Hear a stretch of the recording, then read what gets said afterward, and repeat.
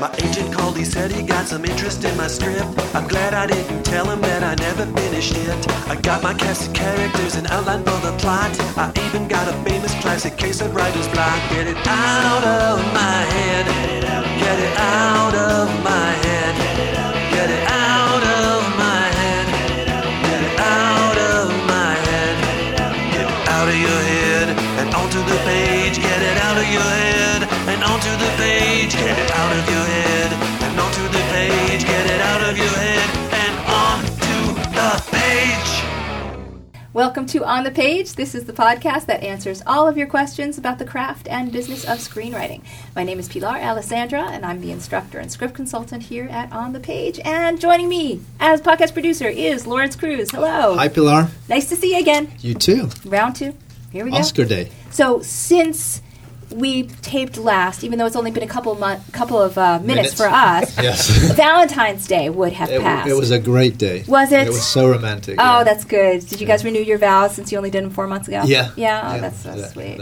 Endless date. That's great. nice. That's nice. Boy, did I eat a lot of chocolate. Really? Oh, boy, yeah, flowers everywhere. Yeah, you look like you've gained a couple. Oh, yeah. And how was your Valentine's Day, you guys? We have Mike Musa and we have Brian Pope on the mic. Hello, everybody. Hello. It was great. It didn't cost me nearly as much as I was expecting. That could go in a couple different ways, actually. We all pay, my friend. So Mike Musa and Brian Pope are the powers that be behind the yearly Oscar performance art spectacle that is Pope's Picks. Correct.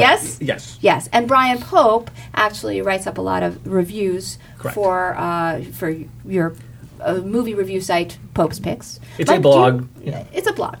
We call it a movie review site. All right, we'll call it a movie It's a review blog. site for this Okay. purpose. And then, Mike, do you ever do guest reviews on Pope's Picks? No, not yet. Not yet. You haven't really been invited, right? Well, I was the one who pushed for the blog. Oh, okay. All right. But now Brian won't give you the password, and Exactly. it's really awkward. Pretty much. Yeah. I'm sorry. That's it all right. happens. Plus, blogging is only graffiti with punctuation. Oh! Just Clearly, you haven't read any of my stuff. Really? Yeah. That's from Margin Call. It's a line from Margin Oh, Call. all right. Oh, Oh, very well done. nice, which will be discussed. Okay. So every year, for people who are fans of the podcast, you know that every year I bring Brian on and Mike on to talk about the adapted screenplay and original screenplay nominees for the Oscars that year. And I really, I made a disclaimer last year. I'm going to make a super disclaimer this year. What we do, right, is we really are talking about the movies. We just happen to be talking about them in the adapted screenplay and original screenplay categories because this is a writing podcast.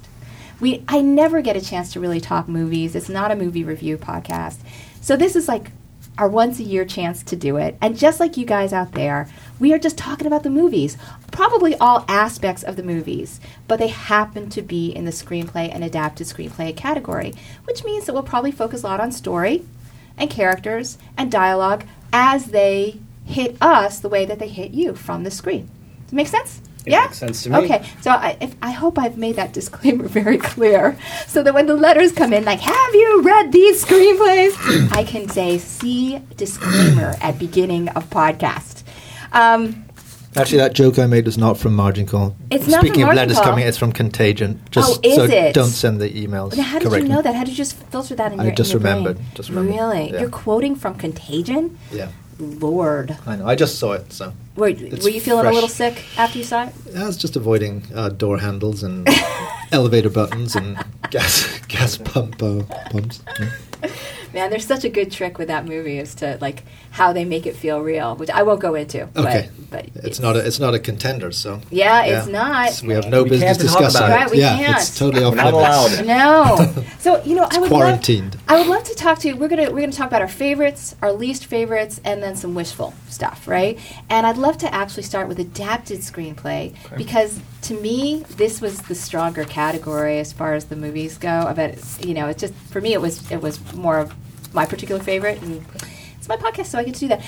So we're going to start with adapted screenplay. And Brian, what was your favorite in this category? What would you want? There were two that were, I thought, very good. I would be hard-pressed to choose between them, but I'm going to, and I'm going to choose Tinker Tailor Soldier Spy, screenplay by Bridget O'Connor and Peter Strahan, I think. Forgive me if I'm mispronouncing names.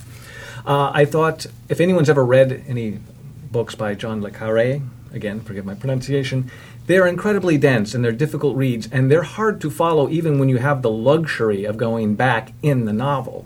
I have not read Tinker Tailor, but I've read a number of his other books. And from what I could see, I never really got lost. There were times when I thought, that doesn't quite make sense, but then I figured it out. So it was a sign to me that the adapters did an exceptionally good job of distilling what was important and cinematic in the book and finding the story that they wanted to tell. And so I was particularly pleased with that one. And it didn't hurt that I just enjoy the early 70s period. I just think it's a wonderful time, and it really evoked, for me, filmmaking from that era. Oh, God, it looked so authentic, didn't it? Yeah. Wow. So if I had to choose, that would be it. My second choice would be Moneyball, which We I threw in a second choice. Is he allowed to do that? He did it. He did. That just happened. God, he just broke the rules right away. Sorry, all right, I'll stop talking. But Tinker Tailor was wonderful. Also, I think because it was set in the 70s and they chose to, keep it there and make it look like that, you could have a story as simple as, there's a mole. And it's now if we do it, we go, there's a mole in the company and, right, there's what's the movie. Right. But the whole movie was, there's a mole, who's the mole? That was it. Right. But in, back then, that would have been like the big deal, right? I mean, I don't know if I'm making a good point here, but the story itself, the goal, not complex. Right. The way to get to the goal, extremely complex. Exactly. And they pursued a theme that I thought about blind spots. I mean, one of the characters mentions that, and throughout the movie, we're focusing on faces with glasses.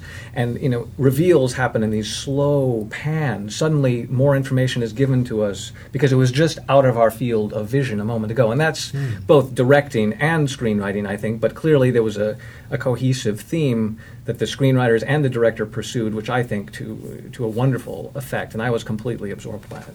I have a little excerpt from Tinker Tailor Soldier Spy because we do want to pay honor to the actual screenplay and see what it reads like a little bit. So, are you ready? Absolutely. Actually, do you want to do the cold read on this, Brian? Oh, sure. You're an actor. Go to the second page, okay? Got it. All right. This is Tinker Tailor Soldier Spy. You see it? Got it. Go for it. The waiter starts, turns, sees Prideaux leaving.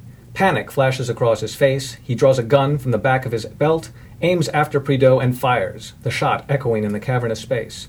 The shot misses, ricocheting off the tiled wall, and Prideaux keeps walking, fighting down the impulse to run, as behind him, out of focus, an image from a surreal nightmare. The other customers stop what they are doing, like actors at the end of a scene, and begin to rise, some drawing guns. Very nice. Very nice. It speaks straight to your theme of being out of the blind spot. It comes into focus. Exactly. Yeah. And did you notice, too, like the mixture of emotion with action, right? Panic flashes across his face. He draws a gun. So it's not just he draws a gun, he does this. It's always there's this emotional intention behind the words, which I think is pretty cool and comes across in the movie. I agree. Nicely. Very well. What about you, Mike? What would be your vote for adapted screenplay? Well, I mean, Brian and I feel very similar. I feel like two are very strong contenders. One being Tinker Tailor, Soldier, Spy, Lover, Care, Admirer, the whole thing. And then Moneyball. But I actually did like Moneyball slightly better than Tinker Tailor. Tell me why. One of the things I liked about Moneyball the most, Aaron Sorkin redeems himself from The Social Network from the year before. Awesome movie. Don't care what you think. Terribly okay. boring. And this is Steve Zalian and Aaron Sorkin, just so we Yeah. know, with a story by Stan Shervin. I mean, really, you can't really beat this team. Okay. Exactly. And I find that when you watch a film that's a biography or a biopic, they rarely work, or at least they rarely work as well as just a regular film. At least I feel as a viewer, they're just harder to do because they seem to cover so much backstory. By the time they get to their story, it's like a 3-hour film like Ray.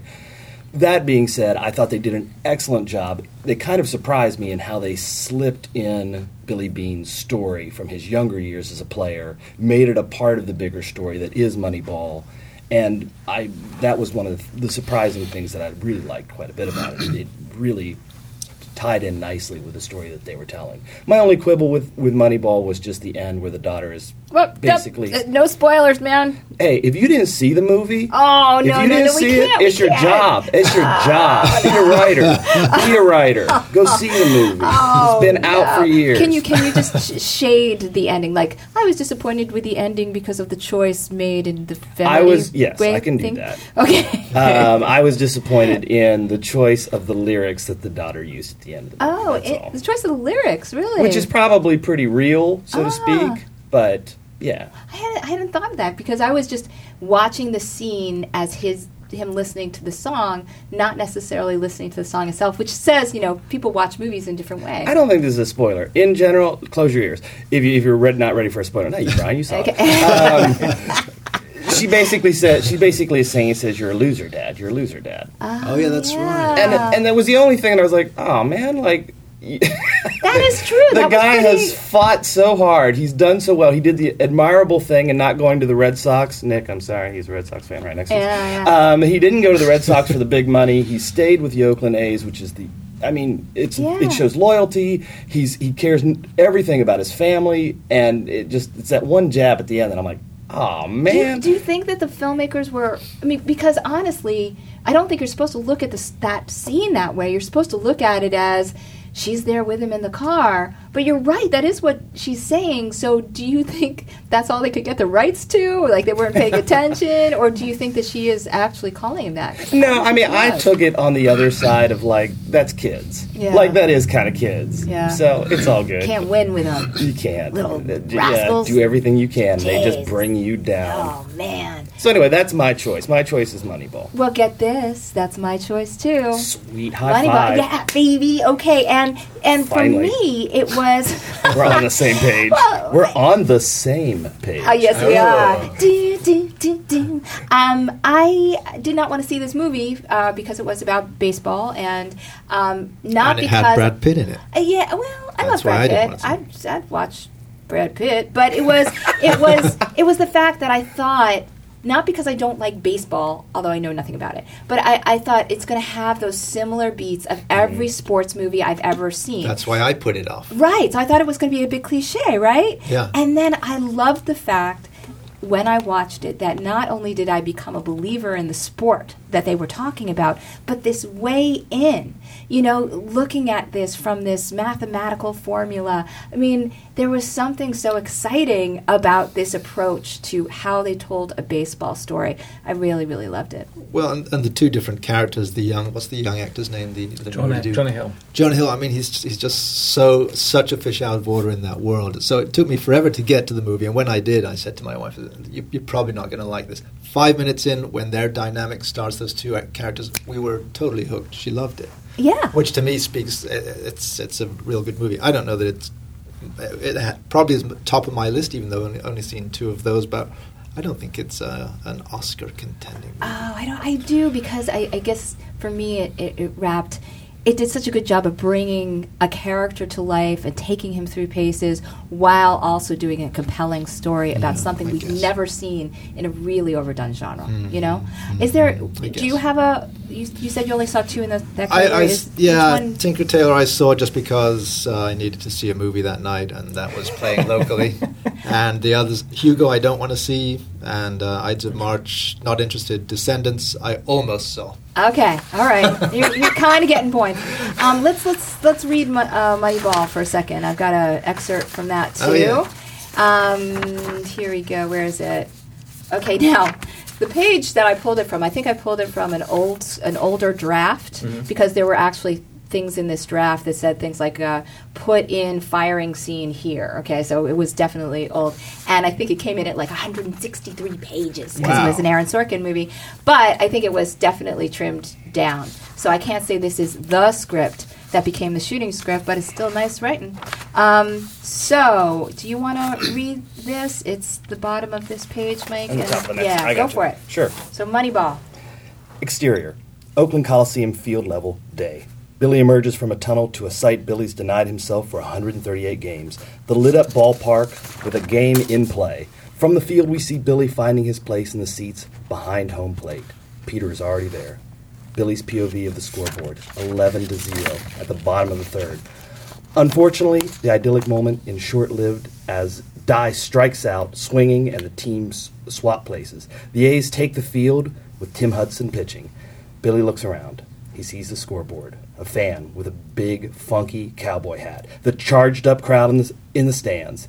It's like the Coliseum at Rome. Nice. Nice. It's like the Colosseum at Rome. You know, if you can do a metaphor at the end, or is that a simile? I always forget. It's all good. Doesn't matter. It's a simile, right? It's No, like. is a That's simile. a metaphor. Okay. Like stated no, it's a Like simile. is a Stated simile. comparison. All right. A metaphor is, simile is like. It is the Colosseum. It's like the Colosseum. Exactly. So to have some comparison, let's just say that at the end, you know, to something that sort of gives this sense of tone and space, and you know, that's some good writing right there. I agree. And what I liked about Moneyball is, you know, from what I understand, I haven't read the book, but it's very numbers heavy. It's very much about that process. And they managed to find a way to make the process interesting and dramatic, and finding a wonderful way to take that into a story with characters that we want to follow and we want to see succeed. So I enjoyed that one as well.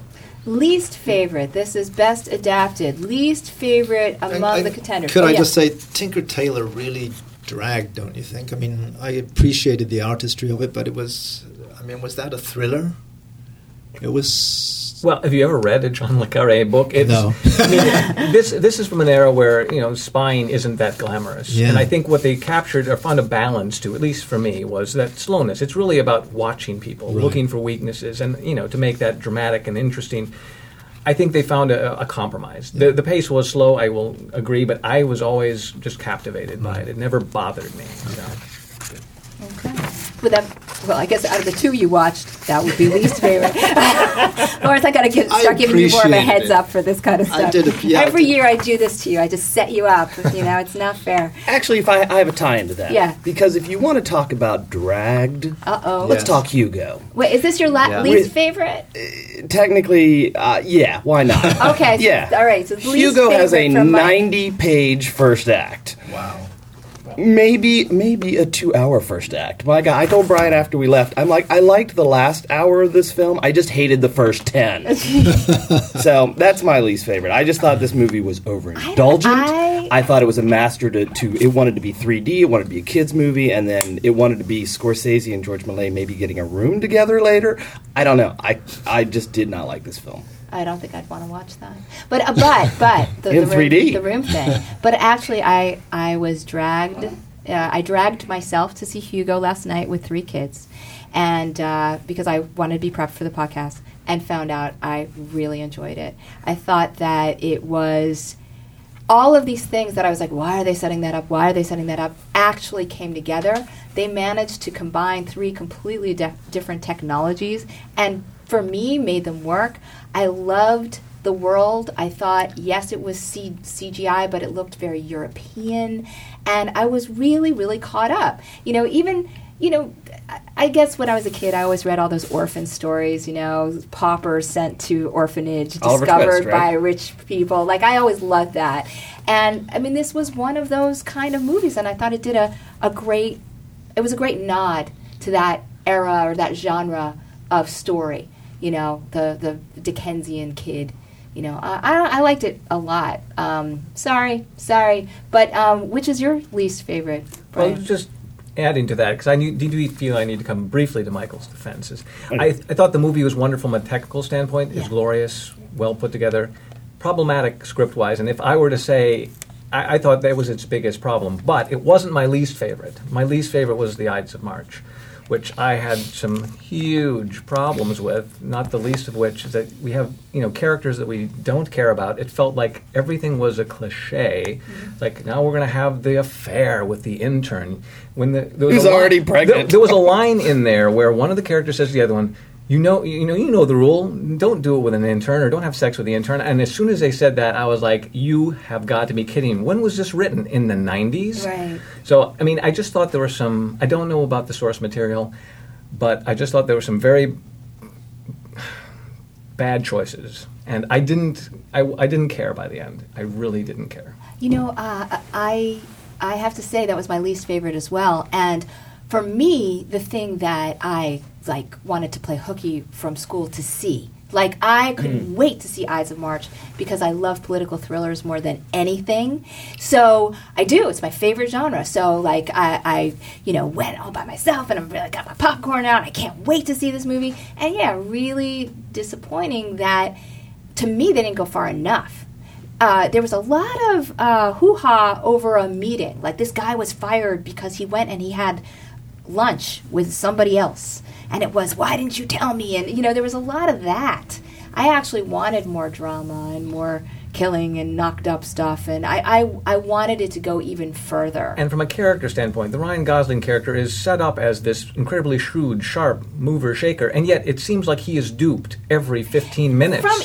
From the very beginning, he makes, like, one bad choice after another. And it's like, man, you might not be that good at this. Yeah. I mean, maybe that was the point, but it's like, well, don't set him up as this smooth operator that everybody wants if you're going to basically say he's an idiot. Now, I did go into the script to try and pull some stuff, and I have to say that there wasn't, as far as the writing goes, too, there's a lot of the stuff that it felt a little clunky. It was hard to find, like, the excerpt that really served it.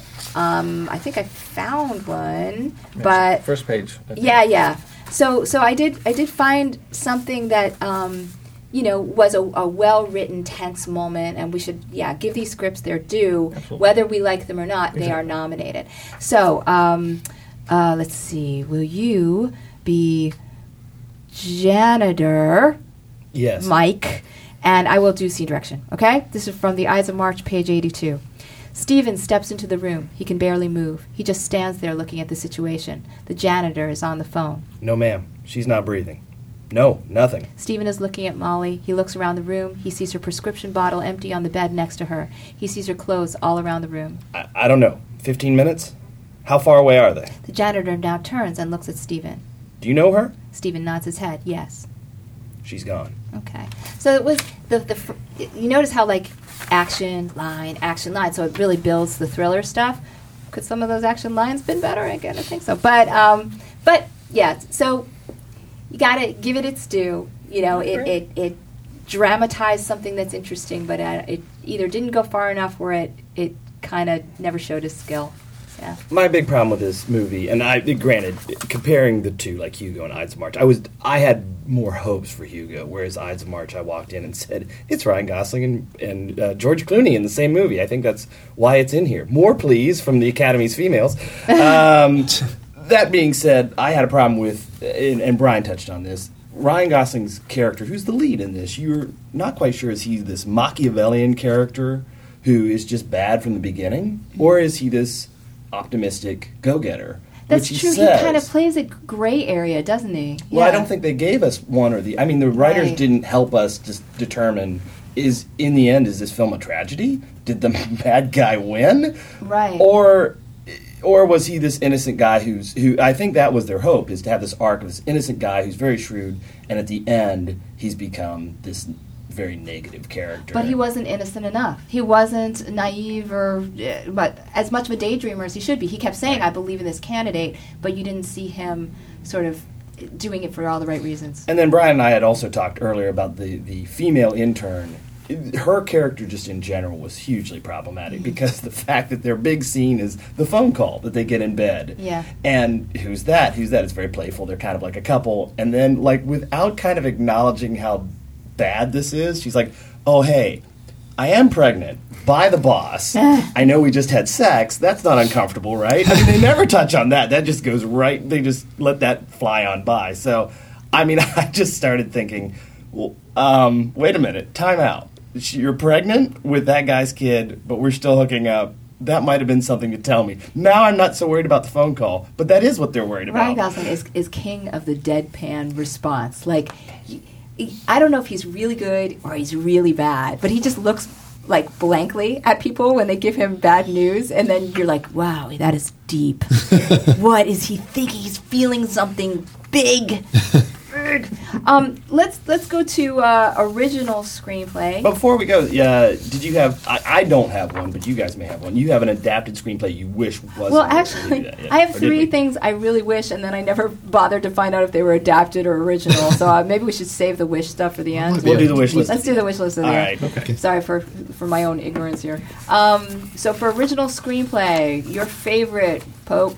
What's your My favorite? favorite was Asghar Farhadi's A Separation, which I thought was just remarkable. You're watching subtitles, but I was still just completely mesmerized by it. I mean, this story of incredibly flawed people, but none of them, malicious. I mean, it's one of the most humane movies I've ever seen. Everyone is making decisions for their own kind of selfish reasons, not necessarily thinking of other people, and it turns into this great big snowball that culminates in a real heartbreaking moment with this daughter and her final choice. And I mean, it's hard for me to just say exactly what is it about this movie in particular, because there was just so much about it I just was completely caught up with. The story, I would get on one person's side, and then they do something like, oh, that wasn't very nice, and then you get on someone else's side, and the next thing you know, they do something kind of questionable, and your loyalties keep switching, and then at the end you finally realize, oh, all this time the person I really should have been feeling bad for, the person I should have really felt for, was the daughter. And and the filmmaker basically kind of draws us this noose tighter and tighter, or the writer-director, until you realize how completely tragic and heartbreaking this whole scene is. It's a great movie. I went to it thinking, it's going to be, if you look at the IMDb description, it basically says, parents must choose between staying in between staying in Iran and keeping their daughter safe or leaving. And that's not what it's about at all. It's a domestic thriller. It is a domestic thriller. Mm-hmm. I mean, it's sort of a whodunit. Something happens, and you constantly sort of switch allegiances, like you said, as to who did it and why they did it, even though the audience sees what happens to some extent. Really, really well done. And it's hard because it's in another language. It is Iranian, right? Yeah, And so it's Farsi. So it's very hard to know if, the dialogue, who knows what happened in the translation, if that's literal or not. But the storytelling, awesome. Really, it definitely deserved that nomination. Really good. I'm with you as much as I'd like. I will probably watch The Bridesmaids again. I will probably watch The Artist again, but hands down, A Separation is by far, of all 10 of these films, to me, blows everybody else away. Wow. It's great. It's 3 courtroom dramas all tied together through this family. And like Brian said, I mean, you have 6 characters that are all heavily involved in this story. Even the little girl she either shades the truth or she doesn't quite answer it. It's great. Every character has their chance, and they either, they're trying to figure out who to side with as well. And I went in thinking I didn't have high hopes for this film, and it blew me away in the end. Now, was that your pick for best original screenplay, or do you have another one? No, that's definitely it. Really? I mean, both. I liked Bridesmaids a lot, but it's not in the same. To me, it's not at the same level. It's tough because on a storytelling level, I totally, a separation, right? And I have to say, none of the others sort of really shook my boots. We've got The Artist, written by, oh God, Michael Hazanavicius. thank you. Wow. I Bridesmaids. listen to a lot of podcasts. Bridesmaids, written by Annie Murnolo and Kristen Wiig. Margin Call, written by J.C. Kander. Midnight in Paris, written by Woody Allen. And yeah, none of them really. I didn't feel that like I love to with a movie. I would actually vote for Bridesmaids, and the reason is only because of what I've been saying on so many podcasts. It's done something different with female-driven comedies, and really deserves a lot of kudos for that. Also, structurally, it does its job. We've got this love story, this unconventional love story that's going through the whole thing, while we have all the fun and games with the bridesmaids, and some of the description of it is really fun. The writing is fine. Kristen Wiig makes a big deal of the fact that she'd never written before and blah, blah, blah. But actually, her writing is pretty good. So, I don't know. I vote for that, even though Midnight in Paris is going to win. So I'm gonna. I hope so. Yeah. yet. I love it. Well, actually, let's read from Bridesmaids Yeah. first, and then let's talk about your pick, Laurence, which is probably okay. So Bridesmaids, ready? I believe this is like page 10 or something like that. Exterior, upscale, modern home, driveway, morning. Annie does the walk of shame out of the house. She attempts to exit through the driveway gate, but it won't open. Tries to pull it open to fit through the crack, but can't. She sighs, then starts to climb over the gate. As she's straddling the top, it starts to open. The housekeeper in her car with her clicker. Annie waves to her from the top of the opening gate, mortified. Annie jumps down and runs to her car. An old neighbor getting his paper stares at this sad spectacle. His dog stares too. Fun set piece. And it's like a great way to imprint this character, the walk of shame, and then get stuck on a fence. And the neighbor and the dog are looking at her. And I knew that was the scene where I knew I'm going to love this movie, because it was just a moment that told me they knew exactly what this movie was going to be. Just that balance between comedy and kind of, a certain amount of human tragedy, if you will. This poor woman is in this really awful relationship, but it's, it finds a perfect tone. That would be my second choice.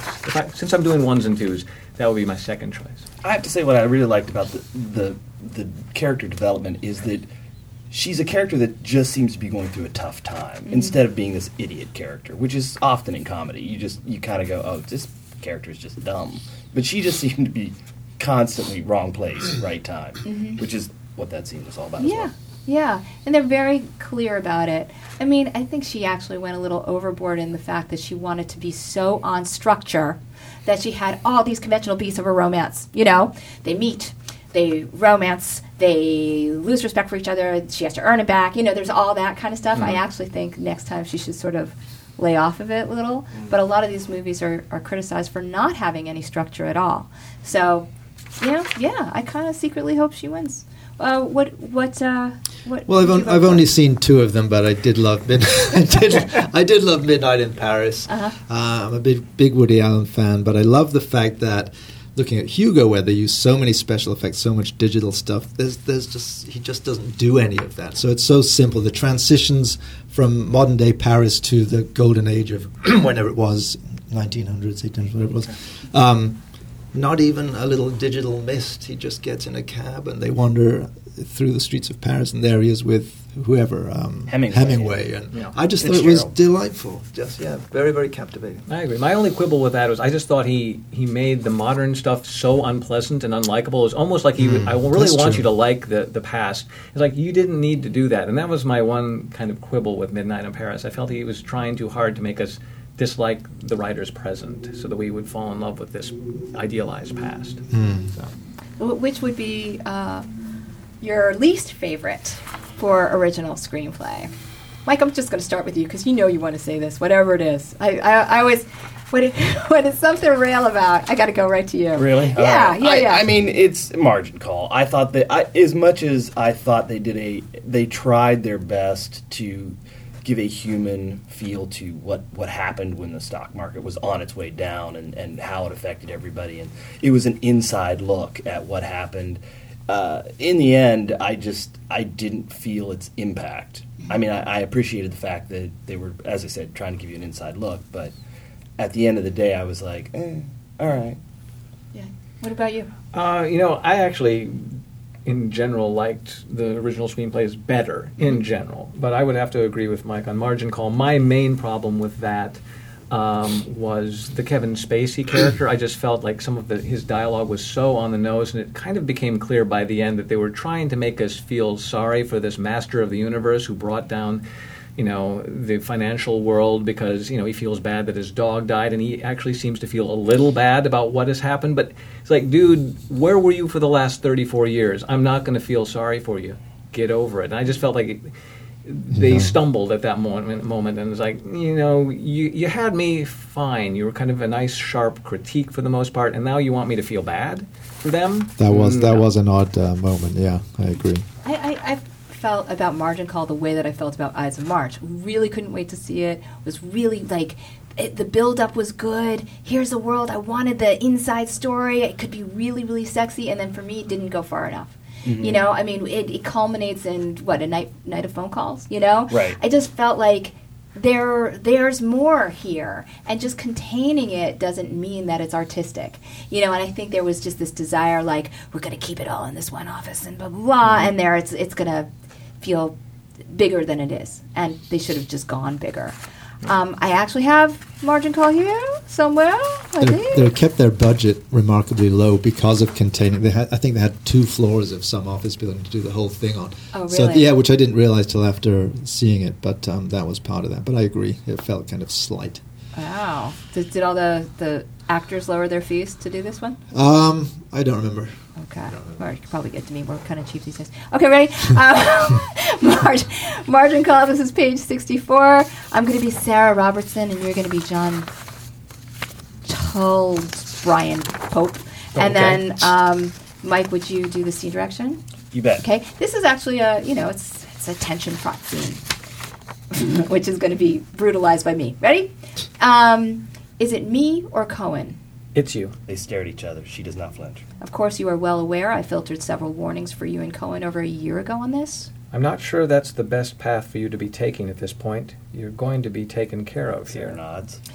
Obviously, it's quite complicated. John, I was told that in no uncertain terms. It was all a very gray area. It was actually made very clear at the time by you and I and Cohen. I'd really prefer that you didn't fight me on this. Okay, thank you.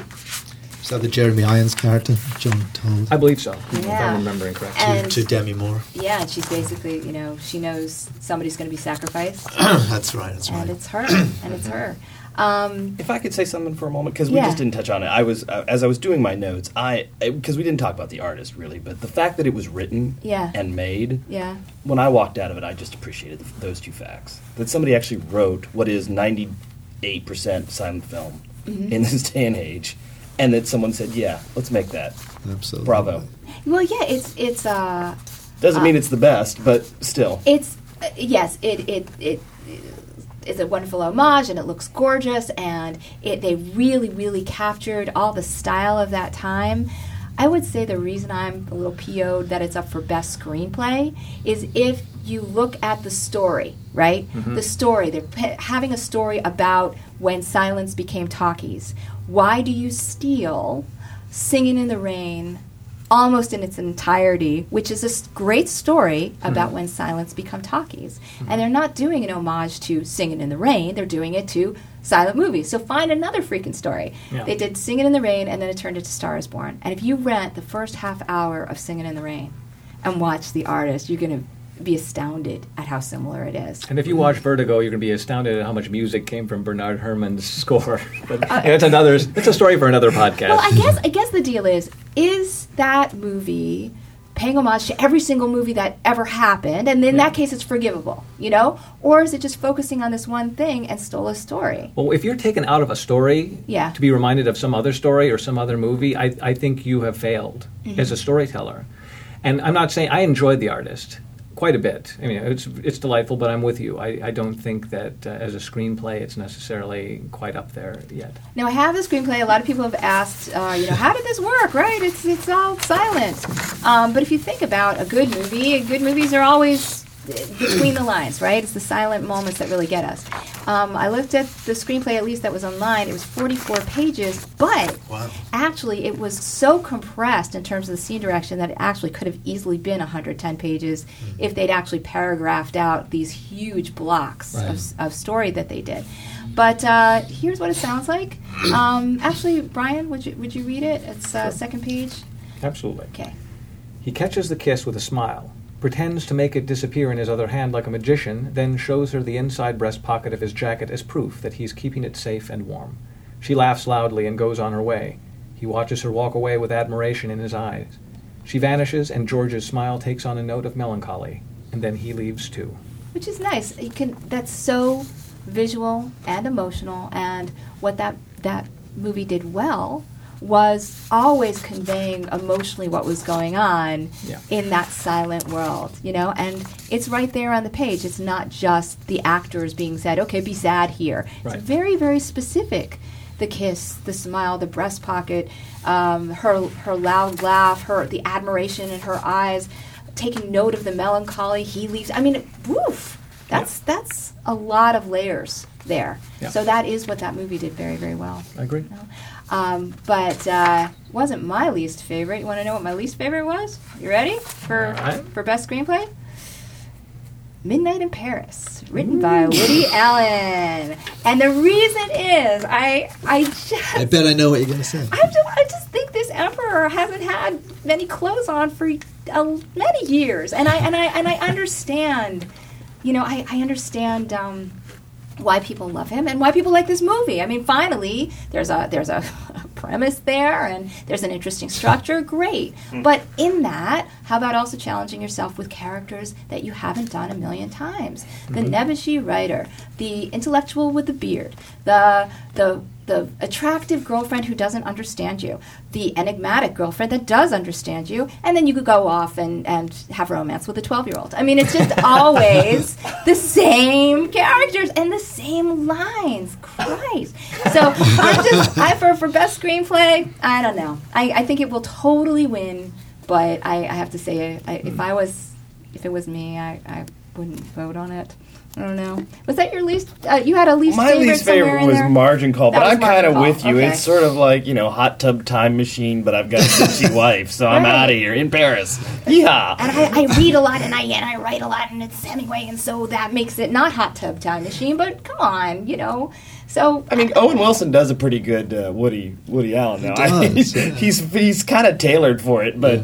Oh, well. But again, should these guys be doing Woody Allen? Should John Cusack be doing Woody Allen? Shouldn't there be another character besides either Woody Allen or guys playing Woody Allen in these movies, And I know there's so many people out there that just turned off the podcast because they are Woody Allen fans and I know nothing. But I gotta say it. It was a pretty thankless role for the wife, wasn't it? Oh my God! I've never seen that actress so unappealing. Yeah. Rachel McAdams, who I am completely smitten with. I couldn't stand her. Right. There's one that we. I tried to find the screenplay for Midnight in Paris, and I have to say I could not find that one anywhere. Yeah. He's very good at keeping his stuff to himself. Also, Hugo I couldn't find, but my daughter had pulled for me, and I left it at home. The very last page of the book that it was adapted from, Hugo Chabray. Yeah, it's the invention of Hugo. Yeah, so she's read it because she's the well-read one in the family. Anyway, so there's at least one. She showed me that there is the screenplay adaptation. There's a page from it at the very end of the book, and actually it's John Logan, who's a great writer, and really beautiful description. So if anybody is looking for the script or just wants to know how it was described, go to the last page of the actual book and they can see, or at least this version of the book. There's another movie that we totally didn't mention, and it's an adapted screenplay, and it was The Descendants. Neither best nor worst for all of us. No. Did you like it? Did you see it? I almost saw it. See it. I will. Did you like it? I liked it. I mean, I like Alexander Payne. My main problem with that movie is I just feel it's a little too easy on the main character. I mean, you establish that he has a marriage that's on the rocks. His wife betrayed him, and yet she's in a coma, so she can't defend himself. So basically, automatically, the audience is, well, then you're clearly in the right, and she must be in the wrong because she hasn't said anything. She's just lying there in a coma. And I felt like that was a weakness in the arc of the story for me. Yeah. And I felt, I like Alexander Payne when he's a little harder on his characters. And I felt he cut them a little too much slack for my taste. But I still liked the movie. I mean, it's a good adaptation aside from that minor quibble. I've heard that before from people saying she couldn't speak for herself, which actually I think is one of the conceits of the movie. No, but a lot of people felt that frustration watching it too. Well, what about you? How'd you feel about The Descendants, Mike? I mean, I agree with what you guys are saying. It felt, especially compared to, again, A Separation, it felt very sanitized, very tidy. Mm-hmm. And and the funny thing is to me is it starts off by saying, basically the first few minutes is, life in Hawaii isn't what it's all cracked up to be. We have hard times in Hawaii as well. Pilar, did you have any problem with the 10 minutes of voiceover that the movie opened with? It definitely didn't need it, although George Clooney. How about that? We're not drinking. Wow. That's what we say. But that's kind of how I felt about it. Like, George Clooney can croon to me almost any time and just get away with it. But yeah, it was pretty heavy on it up front. I was very worried initially. I was like, it can't go on much longer. It's gonna lose me. But you know why? Probably because we do think of Hawaii in a certain way. It's really hard to understand all the complexities of like that land deal that was going on and all this stuff. But then again, if it can't be dramatized, should it have been? You know. No.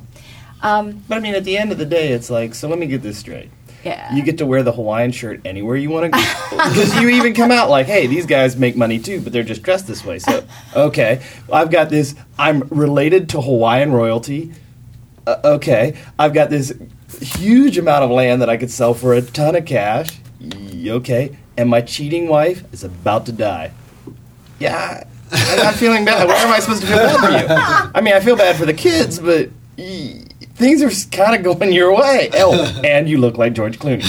So, okay, well, you got a point. The man, he only adapted what he was given. That has nothing to do with his writing of the adaptation. The story is what the story is. Should it have been adapted? Maybe not. But one thing I think, there's a trick that Alexander Payne does, and he did this in Sideways too, is he tells the truth. And it's weird, because a lot of times when we're teaching screenwriting, we're talking about how characters tend to lie and how that's interesting, right? And we're looking for the subtext under the lie. Right. But he does the opposite. So it's, your wife is having an affair. We don't sit there and go like, is she? Yeah, she's having an affair. Well, who did it? Nobody goes, oh, I can't tell you. They're like, it's the guy down the street. Okay. You know, where does he live? Oh gosh, I guess we'll really have to search for it. Nope, it's this address. Like his trick of just telling the blunt truth is always so surprising, and he did that in Sideways too. That it feels fresh. Yep. You know, and it's just directness, actually. I like Alexander Payne. I felt the movie had its moments, though. Yeah. I mean, when the other spouse walks in with the flowers, that's very tense. And then when George Clooney has his moment with his wife by himself, I thought that was well we done. should mention, though, that Alexander Payne wasn't the only one who wrote that Yes. script. It was Nat Faxon and Jim Rash as well. And Absolutely. they deserve the credit. I've got a tiny excerpt from The Descendants. This is page 87. Matt looks around the room, alienated from everything, from the fried food and the tourists, from the umbrella and the drinks, from his daughters enjoying the music, and this cretin called Sid. So I liked, again, it's like action plus emotion. And also, it guides the camera, right? Yeah. He looks around, alienated from everything, then we see the things he's alienated from, and then the point is, and this cretin called Sid. So it tells this little story, too. Yeah. So some really nice writing there. I think we hit them all, didn't we? We did. So what was on your wish list? What was left off that you wish could have been there? Well, the biggest omission for me was an original screenplay called Beginners by Mike Mills, which I thought really was good. terrific. You know, it tells what I think is a very difficult story about a person basically mourning, grieving, and kind of coming to terms with his inability to connect with, the women he's dating, with, other people in his life. And he made it cinematic and interesting and emotionally involving without feeling like I was being dragged through this morass. It had an incredibly light touch, and I loved that movie from beginning to end. It completely captivated me, and I would have loved, that would have been a nomination that I would have been like, yes. I'm surprised that kind of missed the Academy, because it's got lots of great acting. What was Christopher Plummer up for? He's up for. Well, okay, and he won for Golden Globe, right? Yeah. Didn't he? Okay, yeah. You didn't think there was a little overly cute in the sort of meeting between the couple and some Silver Lake hipster on steroids? It was so cute. It got past. It went beyond it. It was it was mega cute, and I was like, oh. It stopped it nauseating for me. She was the mute, and he was Sigmund Freud. It's like, right. Okay, that is just so ridiculous. I love it. It is probably the world's most charming relationship of all time. Right. But yeah, I agree with you. There's not they kind of create some bumps in that relationship that they just had to do because otherwise she was just so delightful with everything. Hell yeah, she was. Yeah. Now, the thing one of the things I like most about the beginners, is it beginners? No, beginners. Okay, is the dog. Which, by the way, this year was great for dogs. Like Hugo he's the only good actor in that movie. The dog in Hugo, and then the artist also has a dog as an important character. But the dog in this movie, the lead character, Ewan McGregor's character, his flaw or his problem is that he has a tendency to leave behind what he loves or separate from the thing he loves, and this dog won't let him do it. Like, it's constantly crying, and the dog also is great in that it serves as sort of the inner monologue. Right. Like, can we marry her now? And he's like, it doesn't work that way, and it's just great because you know what he's thinking, but it's supposed to be the dog thinking this. And that's one of the things I just loved about it is that the writers use that character so well, and that the only time that the dog doesn't complain about him leaving is when he's going to go see the girl, and that's it. So I love that. So the dog is like the buddy. He's the best friend. He's the exposition. Gets his own subtitles. Yeah, it's nice. Yeah. That's nice. Yeah. There is a movie though that I can transition for you because I see it on your list right there. The one that Brian and I both talked about beginners, but the one that I was disappointed didn't get added was Win-Win, which I see that you have. I do have Win-Win on there. And I thought it was great in how balanced the characters were. That they and honestly, the wife in that particular movie is one of the best written female characters I've seen in a long time, in that she's got all these great moments. Yeah. And I loved how lived in these characters felt from the very first beat, and that it comes off as at least the previews make it look like a sports movie, but it's a family movie with a little bit of sports in it. Right. And I thought I was disappointed it wasn't in there, but again, it probably would have flopped for a separation. Do you think that it's because it came at the beginning of the year? Like all these movies that come at the end of the year, we know that they're released so that they'll be considered for Oscar nods. Win-Win was right at the beginning. Like I had to check whether it was 2010 or 2011. Yeah. So do you think that's why? Because I can't understand. Critically, it was, got so many. I'm sure that's hits. part of it. And movies like Bridesmaids, which came out, still quite a long time ago, but it had so much momentum behind it and so much, the press that the studio put out there. And it's really often, sadly, about a studio's backing. They have a certain limited amount of money that they can spend on promoting movies, and there are certain movies that they just decide, if it gets a nomination, great, we're not going to push it. And then the other ones, like Bridesmaid is an example, which deserves the nomination, but they're able to promote, whereas Win-Win was one of those that just kind of got forgotten and shouldn't have been. That's sad. Yeah. Mine was 50-50. Oh, I didn't see that. I'm sad about 50-50. Have you seen No, I haven't. 50-50? You guys haven't seen it? All right, I'll put it on my list. What? Have you seen it, Lawrence? No. Oh, holy! That's why I was so shocked, because I thought everybody had seen it, because everybody I talked to had seen it, loved it. Did you like it, Nick? I loved it. Nick loved it. Nick and I are going to go out with protest signs at the Oscars and say, where is 50-50? Because it's it's a cancer story, right? Cancer stories suck, and we all think that we know how it's going to go. And yes, you could tell from the commercials there was a lot of lightness to it, but it also had a great through line. It has a great, dramatic / romantic through line through the whole thing. They never get so into chemo hell that we feel like it's a Lifetime movie. It's very well done, very nicely written, and I can't believe that people forgot all about it. It's killing me. It's already on Netflix, for instance. Oh, well, I'll add it to my queue. Yeah. Exactly. I kind of put a break on watching movies until they announce what's come out. Yeah, because then we have to do all the catch up, right? Pretty much, yeah. Yeah. Is there anything on your list, Lawrence, that you wish was on there? No, not that I can think of. I'm glad Mission Impossible isn't on there. Although that was fun. It was a good popcorn movie. No? Yeah, it's very I'm more a Born Identity kind of guy. Yeah. So it was very two-dimensional.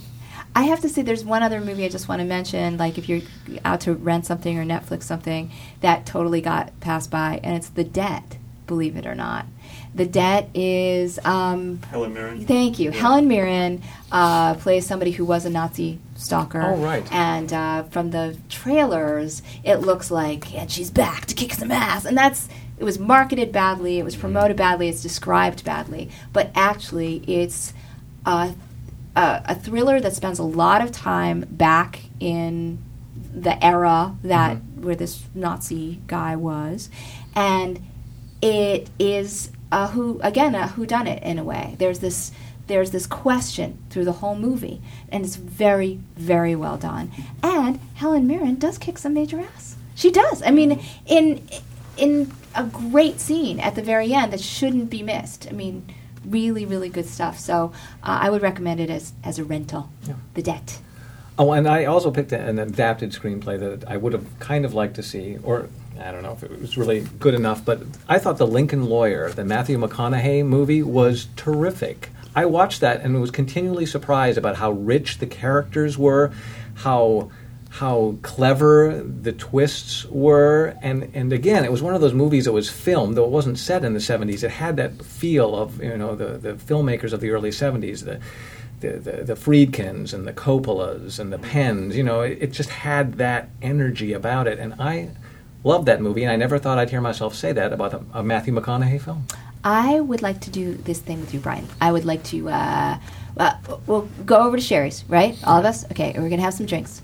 And we're going to watch that movie again. And I am going to show you the screaming, gaping plot hole that is in the middle of it that turned that movie from something I was enjoying into something that all I could do was shout about. I was so angry with that movie. Ooh. It just really? Yes, it tricked you. It tricked you with its look and its prettiness and its rough around the edges character. I think I know the thing you're talking about, but I don't know if it's quite as fatal as you found. But I'll wait until you point it out to me. I won't argue with it about it now. Because it was an entire story beat that was missing. So I was just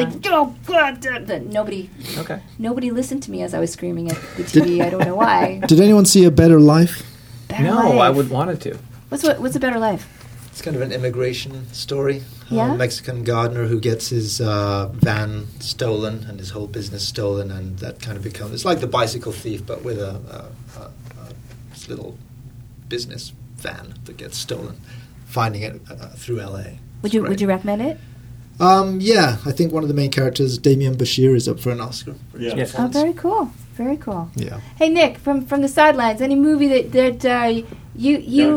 Maybe I didn't hear it, but Drive? Did anyone talk Drive. I'm Nick watching is it. voting Watched for that Drive. Drive. Tree of Okay. Life? Nobody? Tree of Life? Tree of Life sucks poo. That's why. I had also heard a lot of people. Now I haven't seen this movie. I've also heard a lot of people talk about Melancholia. Melancholia. Lars von Trier. Missed it. Was that because didn't he have this? Yeah, he had It's some. He big. said something crazy about Nazis at the Cannes Film Festival or something. And Yeah. We love the Nazis. I Yeah. think that's what he said. Especially in France. yeah, exactly. They're so forgiving of that.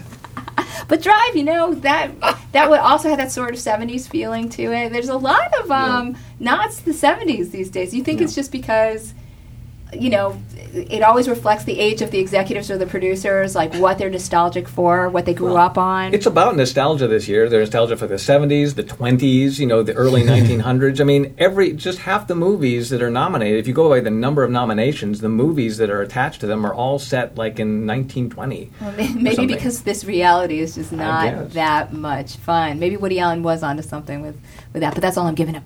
Damn it. Well, guys, how can people go to Pope's Picks online or the live show, or what can they do? Well, we're still deciding what we're going to do for the quote-unquote live show this year, but the best way to find out if we're doing something and also to read my reviews as they're happening is to go to my blog, which is at thepopespicks.blogspot.com, and that's Picks, C-K-S, and there's no apostrophe, obviously, but by all means, come to the site. You'll see what I do on a regular basis, and either you'll like it or you won't. And if you are listening to this, I'm hoping that means that you enjoy this and you're not just tormenting yourself. They're writers. They're year after tormenting. year. Bless their hearts, though, because somebody's got to do it. Mike, did you do a Doritos commercial this year? Your one last year was so good. I'd love No. to point people toward anything that you made lately. No? Didn't do it this year. I'm heavily into writing myself right now. Yeah, what working you on- writing? Working on a podcast. Hey, what? You're working on a podcast? Not podcast. What am I saying? Yeah. Web series. Web Oh, series. thank you, My bad. 'cause I am now- working currently on a podcast as we speak. Right now. A web series. Yeah. And is it? Do you have a number of episodes in mind? How long is it? How short is it? It's going to be probably about 50 episodes, and I'm already probably past 30 at this What? point. So it's going to be hard. Our goal is to see if we can get it all written. That way, because I think a lot of web series that I've been involved in and that I've watched, their problem is always that we're done with the episode, film it. And then, they get down the road and they're like, it would have been so great had we filmed this before then. So we Sure. So that's our goal, is to see if we can get it all finished and then see what we can do with it. Okay. And how long are the episodes going to be? Well, this is first draft, so you know how that goes. Like they're Right. all right now. They range between 8 and 12 pages, and Okay. we'll cut it down. So Okay. Good. I'll cut it down. There's no we. It's me, the guy who doesn't hate himself at a computer, and then there's the guy who's at the computer, which is the same person. But Oh.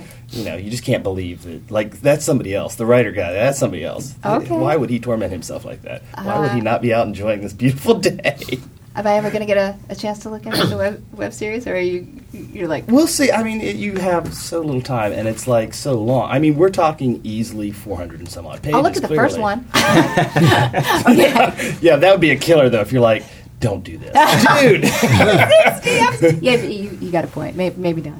But any place that people should go to check out your stuff, or should we just on let people Facebook. know when the website is? Yeah, I mean, our Facebook page right now is it's Vasha, Vosha, and we'll see where it goes. It's not being made yet. We're just still writing it. We're still working on it. Awesome. Okay.